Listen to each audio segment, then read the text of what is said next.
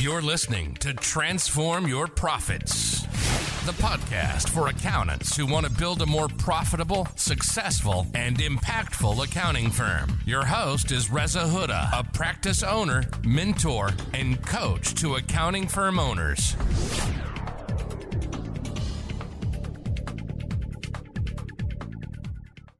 Hello there and welcome to today's episode where I will be interviewing Jeff Lerma of JLA Chartered Accountants. Jeff's a great accountant and he will be talking about his story about how he went from just 200K in fees when he left the practice he was at to over 2 million as a sole practitioner. Jeff's got an amazing story. He's sharing some great insights in this episode. So listen carefully, listen out for the things that he has done to get this phenomenal level of growth and also the things also that he would do differently should he have started again. I really enjoyed this episode and I hope you will too. As always, I will see you on the other side. Take care. So today I am lucky to have with me Jeff of JLA Chartered Accountants, and we're going to be talking about his story, and his story is a fascinating one. And Jeff will be talking about how he went from 200K when he first started out back in 2003 to a practice which now turns over 2 million, and I forget how many employees, but I'm sure Jeff will tell us in a minute. So as per usual with the format of these sessions, this is your chance to find out and learn from Jeff in terms of, what has helped him to get to where he has, what would he do differently, what are perhaps some of the mistakes he's made that you can learn from so you don't make them as well. This is your chance to fire away in the comments, ask your questions galore. We're here for the next 30 to 40 minutes. So make use of this time whilst we have Jeff live with us. So if you are a sole practitioner accountant or you've been trading for a couple of years and you're stuck, you've kind of plateaued and you're looking for some inspiration, looking for some ideas, now's your chance. Okay, so right, let's get cracking. So Jeff, give us a bit of a background first, who you are, what's the origin and history of JLA? Take it away. Right, I'm Jeff, a chartered accountant from North London.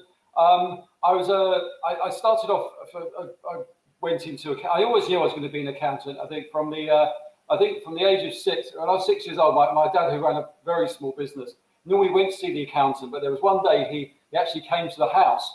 And I didn't know what this bloke did, but he had a pinstripe suit, very flash. He drove a Jaguar and he came to the house and smoked a cigar. So it was like, I don't know what this bloke does, but that's what I want to do. Obviously, we can't really say cigar now because that's not right. But it was so at the age of 6, I knew I didn't want to be an astronaut. I wanted to be an accountant because that was a really cool job. So I went to university at Southampton. I then went to Stoy Hayward or BDO, did my training contract there, which was a great firm. I was there I'm really old, I'm 57. So I was there at 85 to 88, which was the time when Stoys were growing at about 40% a year. It was the most incredible time and learnt an enormous amount there. Then went to a medium-sized firm called Hayes Allen. Then sort of the recession hit. I think one day they made, a third of the people redundant in one day, which was an interesting day. I wasn't one of them, but it was a challenging day, and I realised I was never going to make partnership there. Went to a smaller firm, a 10-partner firm on a partnership promise. Got partnership there. That partnership, after a couple of years, dissolved into sort of a couple of directions. I was a partner of Sober Roads, and in sort of 2003, I thought, fine, let's go and set it up on my own. And I was an equity partner, so I was allowed to take a proportion of fees. That I was entitled to under the partnership agreement. So started with a sort of couple of $100,000 in fees. At that stage, I was looking after about 600. And after probably I bought a practice after a year, sort of entertainment practice. And so within a couple of years, I was about 600, which was what I was used to before. I thought, wow, that's great. And then it's really funny. It sort of just stopped. It's like, okay, stop. And then I went to something. I don't know if they still run it now. A small practitioners course. They did it at Cambridge for a couple of days. And I knew there was 2 sole practitioners there that did $1 million turnover each. It's like, wow, these are the people to talk to. So I made sure I sat next to one of them at dinner, and there was like a walk of Cambridge. I made sure I sort of listened to him on the walk around Cambridge the next day. And what I realised is there's no bloody difference. We're all the same. Nothing special whatsoever. So that's just, and then turnover just sort of went up. It was funny. It was a glass ceiling that I created myself. The practice very much runs on tax planning. I'm probably the only person ever to do effectively tax articles at Stoy Hayward. I went to BDO. I went up after P1 for sort of 6 months secondment, and I like being in the tax department because when you go to see clients, you go as an audit and you're a bit of a distraction, and the bottom of someone's shoe and sort of get lost. We go there to talk about tax. Oh, come in, stay for lunch. What can we do? And it's just a different. I like that sort of. I like that bit of status, and that works really well. So I've loved tax. So I did sort of effectively tax articles, although I did a bit more audit. I think I had to do a bit more audit experience in the ROC audit for about 4 months. And then it sort of went into a tax partner role and a tax position role, and we've got the practice opportunity to start up. Always been a sort of mixed practice, but always around tax, helping people with tax. Because if we get that right, then it just everything sort of follows on quite nicely. So so that's that. And we just sort of there was one acquisition in 2004, an entertainment practice, but on that it's been sort of growing from just sort of word of mouth, which is really nice. Fantastic. It's amazing. It's an amazing story, and just and gives kind of hope and that inspiration and motivation to sole practitioners out there to say that it is absolutely possible to run £1 million plus practice on your own, as Jeff has shown. There are people out there like Jeff that are doing it. It's absolutely possible. So don't put any ceiling up on yourself. Don't think that you can't get to a certain number, that magic £1 million number. You absolutely can. And hopefully today's journey with chat with Jeff will give you some pointers in terms of how you can do that. So it's interesting you said, Jeff, that you don't actually have kind of a specialism, kind of a niche industry as such, but you do lead with tax. And I know tax is that one thing. I mean, I did it for sort of 10 years as well, in terms of that is the one thing that clients want, right? That's how we can add real value, save them money, put more cash in their account, and that is what they're going to love us for. Audits are necessarily evil. They've got to be done. Nobody values an audit. So you lead with tax. So tell me a bit more about how you go about doing that. How did you go about growing organically? So you hit that kind of £1 million figure. How did you take it from sort of, 600 to 1 million to 2 million plus that you have now? It was really, it was nothing sort of massively focused. It was just, it's always about helping people and about understanding what people want, because there's no sort of, the great thing about tax is there's not sort of one solution that is the answer. It's listening and understanding what people want and coming up with structures that work for them. So when you work with, I find when you work with clients like that, they tell you what they want. We've got amazing tools. We've got the most fantastic tools, haven't we, in our toolbox to make everything happen. So it just sort of works out. So you're helping somebody, you're saving a bit of money. I mean, if I was going for doing some quoting for some work, and maybe the person may have been paying £3,000 and we might be, £5,500, a bit more expensive. The fact is, I would evidence or show at a meeting how much we're saving them. Well, frankly, it's not the hardest thing in the world to save whatever, £20,000. So once you've done that, it's like, well, it's not a big decision to change accountants. And we tend to, and that sort of works quite well. We've somehow created I don't say it's a nice reputation, but a reputation whereby it's like, oh, speak to my accountant. He's quite good. He's quite clever, and that's when you're referred on like that, it's a really good way of getting business. As far as niches, construction has always been a big part of our practice. It's probably about 40% of our clients are in construction, so that is a niche we've got. And generally, I use a term which is horrible, and if anyone can come up with a better term, please do, because this term is horrible. But I call them, we act for small, profitable businesses. And I appreciate that's a really horrible term, but it sort of shows where it fits in. If someone's coming to us on a startup or they're not making much money, it's really hard from my point of view to add any value. But if they're doing really well, they're really growing, they've potentially outgrown it. They went to an accountant because they were good value, or they did good bookkeeping or whatever it's to start off with. That's fantastic. But often as that journey changes for them, they want different things in their life, and we can sort of help them and help their sort of dreams come true. So very much listening, understanding what people want, coming up with bespoke solutions, monitoring those solutions. Tax changes all the time. Also, people's circumstances change all the time. So it's really sort of being on it to make that difference. And so literally we sort of get recommended. Last year has been a bit different because I've done something I've never done before, and I'm going to try and sort of draw in everyone's heads. If we do two circles that don't touch each other, and we write in one side marketing and one side accountancy, I think that's the Venn diagram of accountancy and marketing. I don't know. Whereas you do it, but I've never really done it, and I think a lot of accountants don't do it. And we've sort of played a little game since lockdown in a way that I've never really done before. So I've started posting on LinkedIn every day, which is and I've done that since May, which is not on weekends but on Monday to Friday. That's gone really well, and we've got involved in helping people buy businesses. So the buy side acquisition stuff has been really good.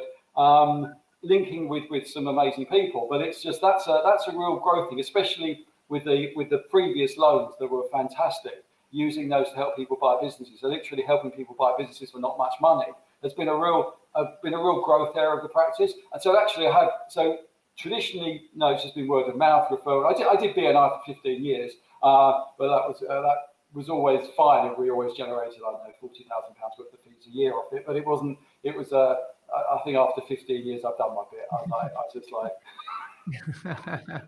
It was funny. I was like an opening member in the group.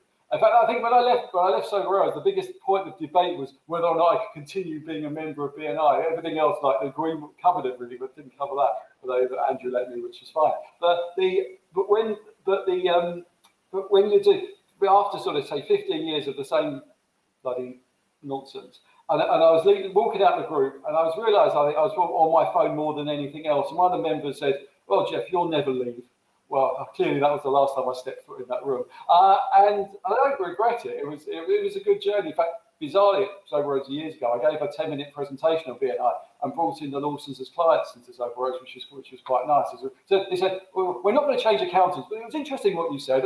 Can we just follow that up?" Which is quite nice. So help them for a while. But obviously, that was at least as clients within Sober Rose. So yeah, so it's really just sort of a bit of listening, a bit of understanding, a bit of when you see people in business, you understand what they're trying to get to. And unfortunately, a bit of grey hair is useful for that. You're just helping people. You're helping people reach their dreams, and that's our. I think that's our sort of unique thing or our special thing within the practice. It's just listening, understanding, and creating something that works for people. Yeah, absolutely. That's what it's all about, isn't it? It's kind of we are the books and the accounts. They're just a means to an end. They're a means to help our clients with what they want to achieve in life, and that's why they're running this business, to give them the life that they want on the terms that they want.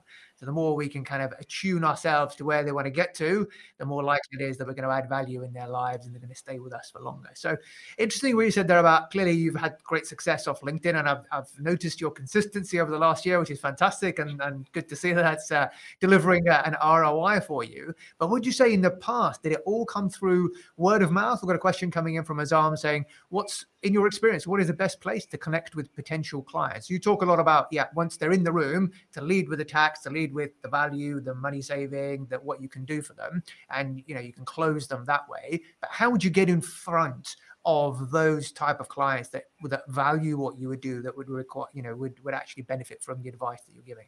The way I've worked it is just what's worked for me, and it maybe it's hard if you're really starting from scratch. It's that great relationship you have with special people, with special clients. Because if you're helping someone, if someone has a good accountant, it increases their standing to say, "Speak to my bloke. He's really good."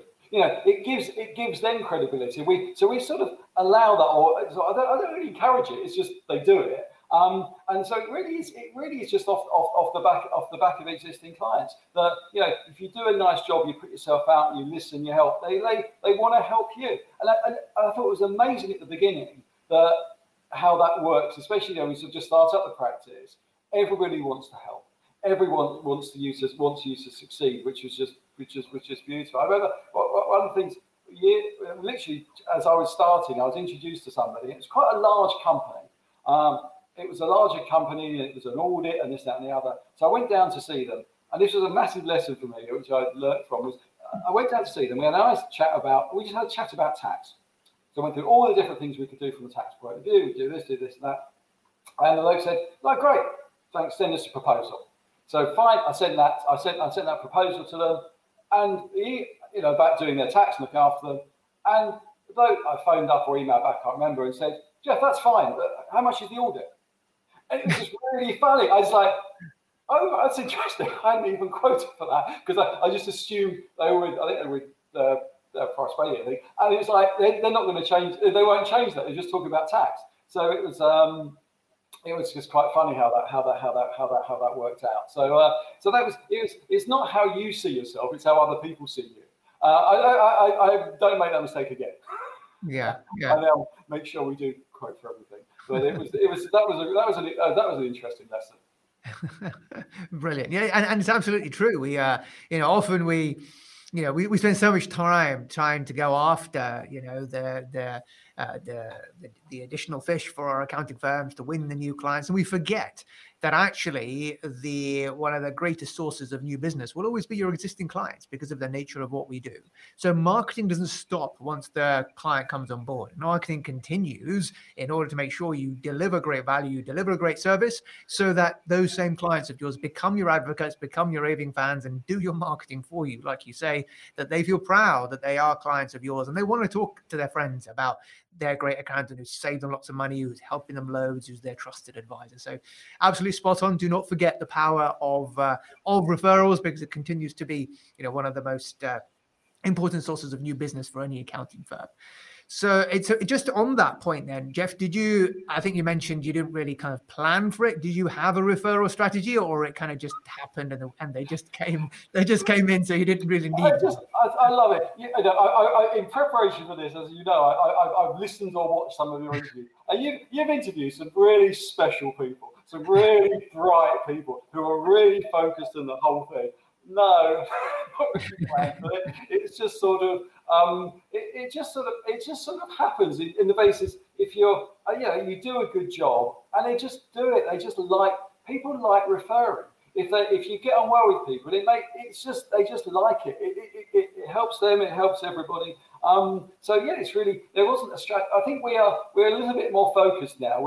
I know we've now introduced a CRM, which we never had before. So we're actually tracking. And this is where I'm almost embarrassed to say, but I will say it because in the purpose of honesty.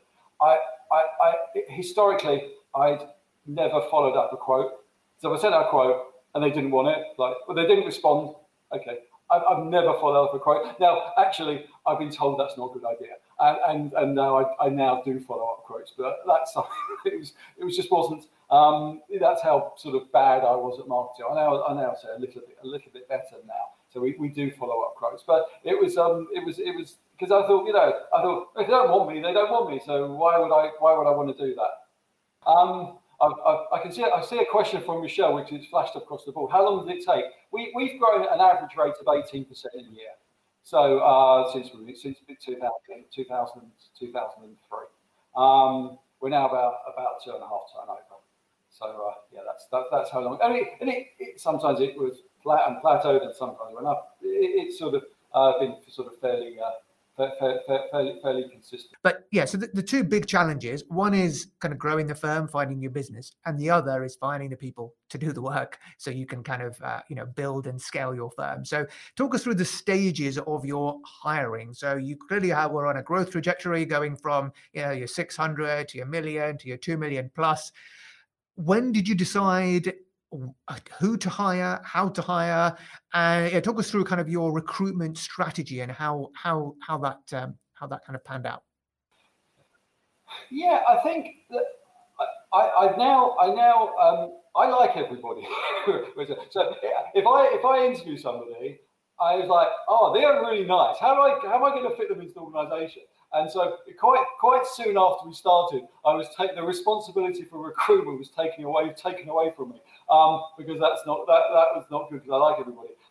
We go through a set process. So my management team do it. Before, it would have been sort of my senior person who would have done it. what we've done for years, which is really important, is do a skills test. And I appreciate that may feel a little bit sort of demeaning for people, but actually I want to make sure people have got the skills to do it. So we do that. We see their fit in. We profile everybody because the profiling, I think, is really important.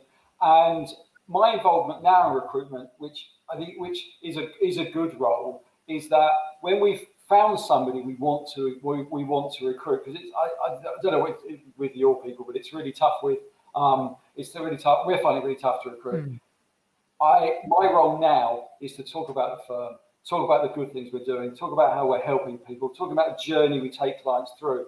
Because actually, that's why it's good to work at the practice, and it sort of moves the interview from a sort of factual, skill-based stuff, which is important, absolutely important, to actually why they would want to come to work for us. So that's my sort of involvement now. Before that, probably it was just sort of I took on people if I liked people. I've been very lucky.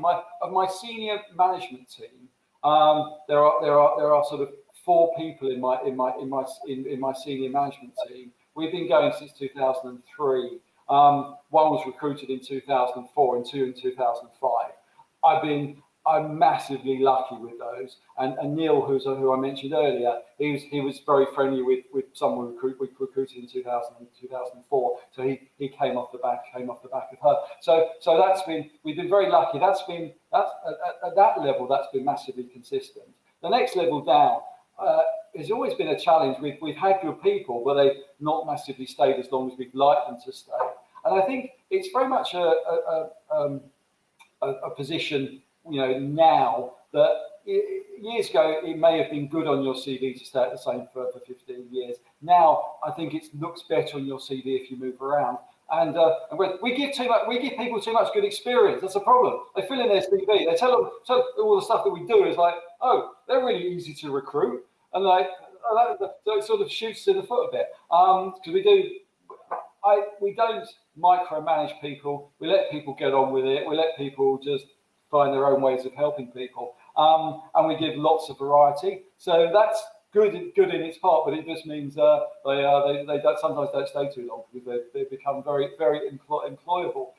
We're trying to do more on that and trying to sort of look at a program to get people to stay, and also in some respects make JLA a bit more of a destination firm. So we haven't done this yet, but if we can maybe go for some sort of employee type awards, good firm to work at, I think that will probably help with recruitment. We've not gone along that line before, but I think we probably have to now. And we're very, going forward, we will hopefully potentially have a degree of flexibility how people work. It's been quite challenging, people working from home. I think some people have done really well and some people probably haven't. I do like people working in the office, but there'll be a degree of flexibility if it's a day a week or something might be. So yeah, it's understanding, but I think the profiling for us has been really important. Which profiling tool do you use, Jeff? Yeah, I was worried you were going to say that. I'm trying to remember what it's called now. it's on the wall. Contribution Compass, I think it's called. Something like that. I'll send you a link afterwards.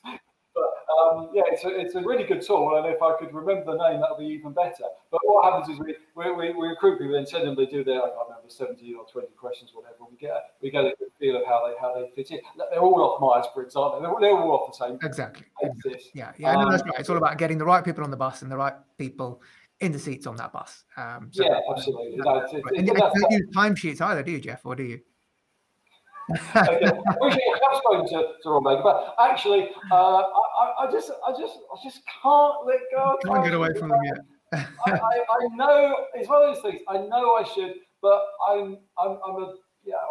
I'm a dinosaur. I just haven't quite got to get rid of timesheets yet.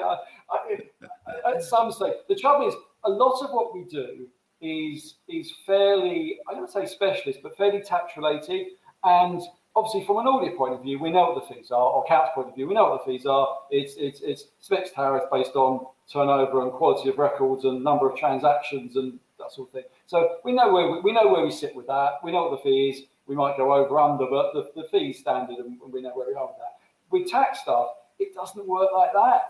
There can be a lot more sort of involved. We give fixed fees as much as possible, but sometimes on a back duty inquiry, we just don't know. It's just I haven't. I've read the books. I watched the interview. I just haven't quite got there yet. I know I should, but I haven't quite got there yet. No worries. We'll get there one day. Yeah, we will. Good. So yeah, let's move on from that. So in terms of, just saying lastly on the people question then, how did you at what point did you take on staff? Did you kind of grow, you got lots of clients in and then you took on people, or did you kind of invest in the people knowing that you would be growing? No, I've always taken, when I started, we started the practice, I knew we had a couple of $100,000 fees. So it was always, I knew we needed 2 people and a sort of part-time secretary. So always done that. I get this sweaty palms feeling when a client goes, "Can you look at my zeros?" Like, I don't really know how that works. That gives me a little bit of pressure. But so I've always had people do it to do that. And sometimes funny clients who expect you to do that. It's like, literally, you do not want me doing that. I will take 10 times as long as anyone in my team will take to do it, and it'll be full of mistakes. So don't get me doing that. So no, I've always recruited, and I've always tried to recruit a little bit ahead of what we need.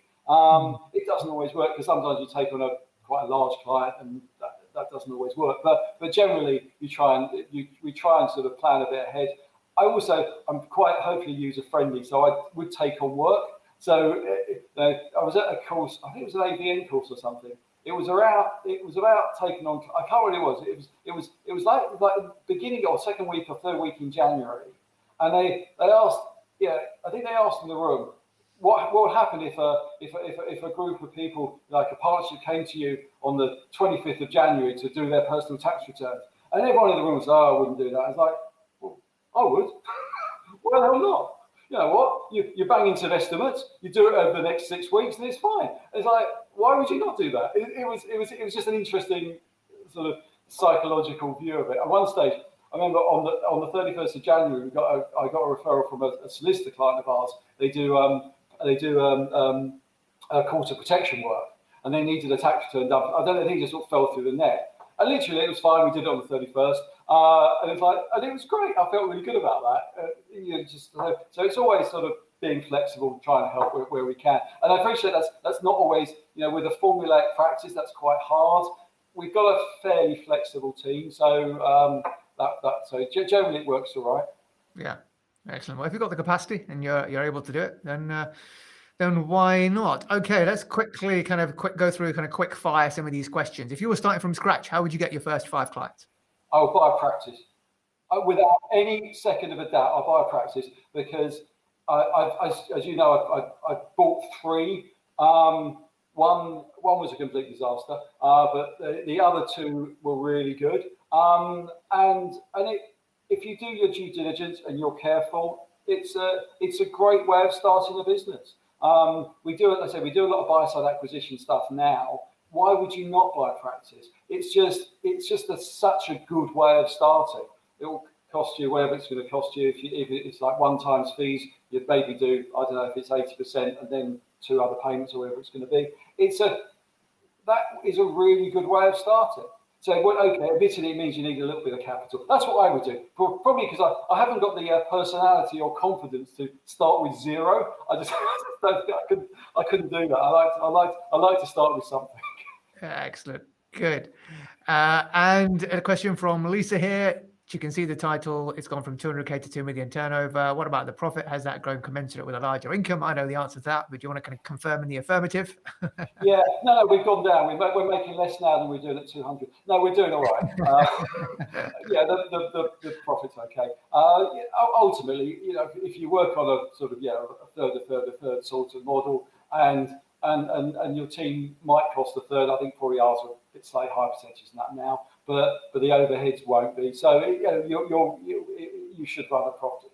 It should be profit. Obviously, when it's very small, you're still paying rent or something. It's going to be a bit more of a challenge. But as soon as you get to a particular size, it works all right. Yeah, absolutely. Yeah, 40-50% comfortable those days, isn't it? Yeah. Yeah. Good. Bob is asking how much of the growth was acquisition compared to organic and marketing driven. So there was one practice acquisition at the beginning. and that's all that's affected JLA. I've got an interest in another practice in Glasgow. That's not included in those figures. That was a separate acquisition, and that's been great. You know, in 2 years, the turnover's gone up by 40%, and the profit's gone up by 200%. Yeah, about 200%. It's been really good. So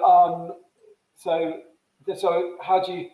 So the growth within JLA has been organic. The other stuff was initially buying, and then just what we've done in Glasgow is the tax stuff that we do in London. We've sort of worked with them on it, and that's sort of helped them sort of attract. And also, they've just grown in confidence in a really nice way. So the Glasgow practice is done great. It's great. I mean, I had a referral from somebody a couple of days ago, and it was like, and it's based in Ayr. And it was like, okay, that's really good. I'm not going to put that for JLA. That just goes straight off to AD+.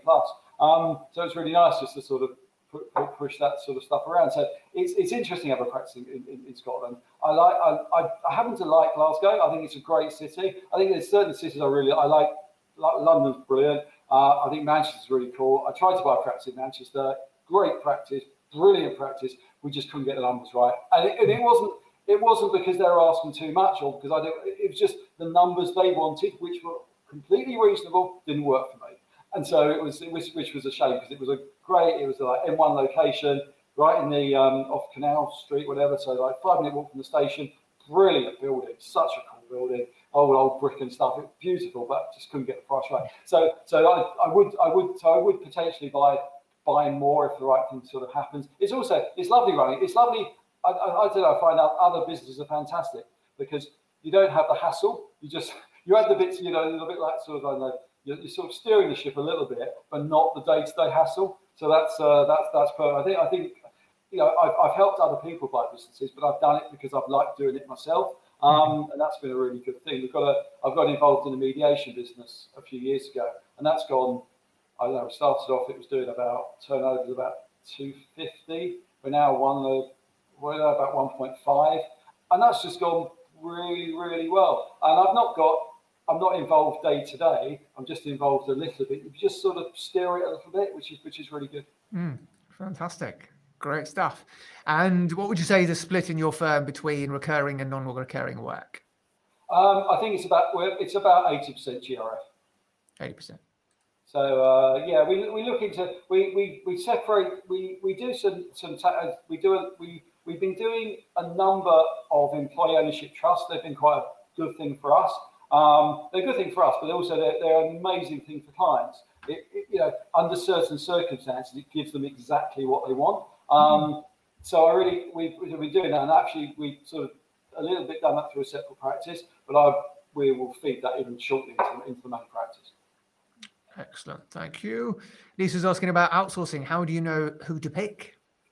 It's easy. You just pick the first one and get it wrong, Lisa. And then the second one goes wrong, and then you're like, by the time you've got the third one, you learn from the mistakes. I wish I was so. The people that interview are really cool and really sensible people. I just make mistakes all over the place, but it's sort of as long as I learn from them, it's okay. We went to them. I don't know why we went to them. I think it was through. I know the accountancy coach called Rudy for a bit, and I think we were referred on through him. And that's how we got to meet them. And I sort of just quite like them. It is so not perfect. It is so, and we don't use it as well as we should. There are lots of lessons. We're trying to make it a lot better. So it was really just sort of, you find people that hopefully sort of, what do you do with people? How do you do transaction people? You do with people I'm going to say know, like, and trust. And that's, you try and understand, and do you fit in, and do you have the same sort of moral background and feeling about things? So it's sort of from that, really. That's how we selected them. They're okay. It was quite funny, well, not funny, but they came up with the price and this, that, and the other, and they sort of negotiated the price, and they said, well, it will rise by whatever this amount because the rupee falls each year. I said, so okay, so the price is linked to the rupee. So they said, yeah, that's it. So I remember the next year, actually, the rupee rose, and they still put a charge increase on. So it's like, no, it's not going to work like that. Here's the agreement. Okay, we won't charge. So it's absolutely. Yeah. Trial and error. Yeah, give a couple of shots, and work with it. It's it's not going to happen overnight. It's just like kind of your own, just how you would deal with kind of your in-house team, isn't it? Kind of you've got to nurture them. You've got to have the right systems for them to follow, and so on and so forth. And we've got 5 desks in there, which are our desks, and also my senior manager went over there, so we've not sort of just left them to it. Yeah. We've wanted to see them. When the owners came to the UK, we met them, but we've been to India. We've seen the offices as well, because I think that was important for us. I wanted the people working for us to feel part of our team, and not just they're working for some anonymous whatever. I wanted them to feel some degree of rapport and spirit with us. I think that was important. Great, excellent. Azam was asking, what would you do differently now post-COVID? Not need an office, or about delivering service? That's an interesting question. So what lessons have we learned from the last, whatever it was, 16 months? I think we were thrown into it fairly quickly, and we probably could have closed the office, but we probably could have closed it slightly differently. And I probably needed to have a couple of people there just for computers, because they kept not working properly. So I think that's probably a change. I think probably we could be a bit more. We should probably, when people are working from the office and you need something done or want something done, it's very easy to nudge someone. You don't have to make it formal. You just like, how are you getting on with that? Okay. And you point to you do something, and it encourages someone to do something. When someone's working from home, it's a very different. If I pick up the phone and ask about a job, or send an email about it, or do a Teams chat about it, it produces a degree of formality that you don't really get in the office. And so I think the only thing differently, I'll probably try and get more people back to the office quicker. I think as a practice, we work better in the office. We work better off each other. We learn more from each other. So I think probably getting people back a bit quicker would probably be a lesson that I would probably do post COVID. I've enjoyed the live seminars. I've enjoyed doing stuff like this. I've done a few of these, bizarrely. And that's been quite good. In fact, bizarrely, on one of the talks I did on acquiring businesses, I got more referrals. The room size was about the same online opposed to in the room, and I got more referrals online than I got in the room. So clearly, I'm obviously better off at a distance. I think when you're in there, you sort of get distracted by somebody in the front row falling asleep or something. But you don't notice that when you do it on this system. So I probably that's been quite good. And I'd probably put myself out to do a bit more of that, because it's just been good for getting people to, we're not well-known practice, but we've got a bit more traction off it. And I think the LinkedIn stuff I'd started in May, probably would have started a little bit earlier. We would have done that straight away. LinkedIn's been good for us. It's been good for us, bizarrely, for getting people who we've known for a long time but haven't become clients, or thinking of become clients but we've not nurtured, and they've sort of just come back. And we're probably getting, I'm probably getting 2 or 3 referrals a week off it at the moment, which is really good. I think I worked out something like we probably build work of something like 140 off referrals off LinkedIn so far, people I didn't know, and then we've got 45 quotes out. So LinkedIn's been good for us. One other thing, this is a really bizarre LinkedIn story, but I'll just share it with you because it's just quite funny. I was contacted by someone from LinkedIn, and we had a nice chat, about business and how we could help them. I pretty, obviously a better accountant would have asked this right at the beginning, but I asked this halfway through the call. I said, how much money are you making? And I probably wasn't expecting the response, £30 million profit a year. I thought, that's interesting, and also tells me this is not a client for me. So So, which is good. I've got a mate at a much larger firm, so just sort of, you look after this bloke. And I think they're doing work together, which is really nice. But, you've got to know your market. And that's not my market. No, it's great that you kind of experienced that. And for someone who hadn't used the platform at all, and you just started posting consistently every day, and it's just text posts that I've seen you do, and you've generated business of over 140,000 in the last year. So if you're watching, if you're on LinkedIn, it works, right? So if you're not really posting, then I shouldn't say that. It's really terrible. Don't ever use it. No, yeah, that's it. Brilliant. Really it's a really good way. And hopefully I don't sell anything from it. I just chat. About, if you can get my personality, I'm not massively, I'm focused on work, but hopefully in a quite light way. And that's the personality I try and get approach. Because as I said, people do business with who they know, like, and trust. And I think the sort of knowing and liking, and all those three things sort of come out with regular postings, because you just do have a personality. It does come through. So your personality very much comes through from what you start. The videos you do. I've only posted one video. I hated it, but the videos you've done are really cool, aren't they? I do enjoy watching your videos. Thank you. Thanks, Jeff. Yeah, absolutely. I mean, it's been great, and that's what it's all about: building relationships. And it's over the last 15 months, it's been great to build relationships and connections with people that we otherwise wouldn't have had we not all been locked down and confined to networking through our screens as opposed to in live events. So from that respect, huge kind of silver lining. And LinkedIn is a great community. Everyone is out there to kind of help each other. And I know your content is all about adding value, about giving tips, about showing your expertise, and just dangling a few carrots here or there. And if people like what they see and want to find out more, then they get in touch with you, and it works. It absolutely works. Yeah, definitely works. It's a really good thing. Right, so let's wrap it up then. A couple of quick fire questions. Just very quickly, what do you use for practice management, and then we'll go on to the last question. We use Iris, so we're part of that. We're part of that bunch. That is so expensive. But anyway, that's. But we've just not been. I'm not changing that for a short. We've been with it for years, and we went for digital for a bit, and then moved back to Iris. It works all right. It's a painful procedure considering the size of your firm and the numbers involved. So I can imagine it's one of those kind of someday maybe list. Yeah, it's causing me pain, but I don't really want to deal with that pain just yet. But it's the important but not urgent quadrant, isn't it, on the Stephen Covey Eisenhower matrix? Yeah, absolutely. Yeah. Good. Okay. Well, last question. So this is the question that I think Ahmad's already is put on there, but it would one that I would have asked anyway. So if you were to start over again, what would you do differently? Let's end with the big three things that you would do differently if you were to start all over again.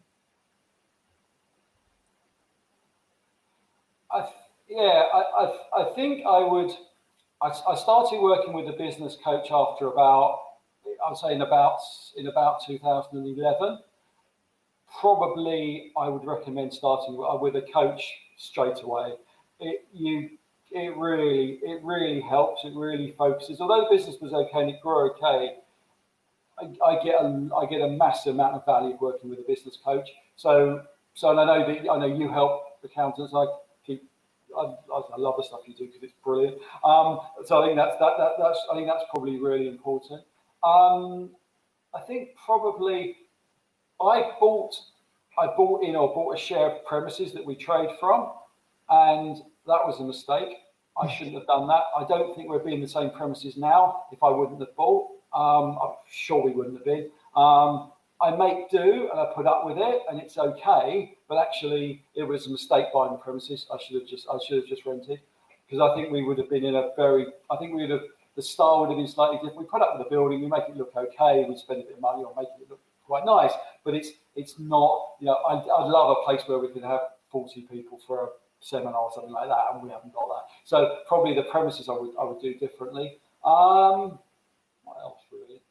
I think we would have profiled people a bit earlier as well. The profiling has been important, and I've not. And it took me a number of years to buy into that it was the right thing to do. But it took me a while. But now I'm absolutely massively into it. But at the beginning, no. I thought it was a load of old nonsense. It's funny. One of my clients is like a massive lecturer and brain the size of the universe and doctor in this sort of thing. And she said, well, this profiling, you do know, Jeff, it doesn't work. I said, what do you mean? And she said, well, it doesn't, because she actually proved scientifically it doesn't work. And she said the reason is because people under pressure work differently. They're not under pressure. So basically my response was, so it works 90% of the time. She goes, oh yeah, it works 90% of the time. Okay, you know what? That's good enough for me. That's good enough. So they're probably the three things. Fantastic. Brilliant. Thank you so much for that, Jeff. It's been an absolute pleasure to chat with you. And if you've been watching, I'm sure you've got lots of value from it in terms of seeing Jeff's journey from where he was to where he is now, and kind of showing you what's possible and what Jeff would do to turn the clock, what he did actually do to get to where he is today. So if you've enjoyed it, give us a thumbs up, subscribe to the channel. And if you've got any further questions and you're watching this on replay, Jeff is active on LinkedIn, so put it in the comments, tag Jeff, and I'm sure when he's available, he will answer you because Jeff is around on LinkedIn. So thank you once again, Jeff. I'm sure our paths will cross soon. We'll catch up, no doubt, in due course. Thank you for watching, and I'll catch up with you very soon. Take care. That was great, wasn't it? Apologies for the little technical mishap in between. Never happened before, but there's always a first time. If you want to carry on the conversation, then connect with me on LinkedIn. Thank you for listening. For more free content, videos, and resources, visit www.rezahuda.com. And if you haven't already, come and join the community in our Transform Your Profits Facebook group, where we support each other to build more successful, profitable, and impactful accounting firms.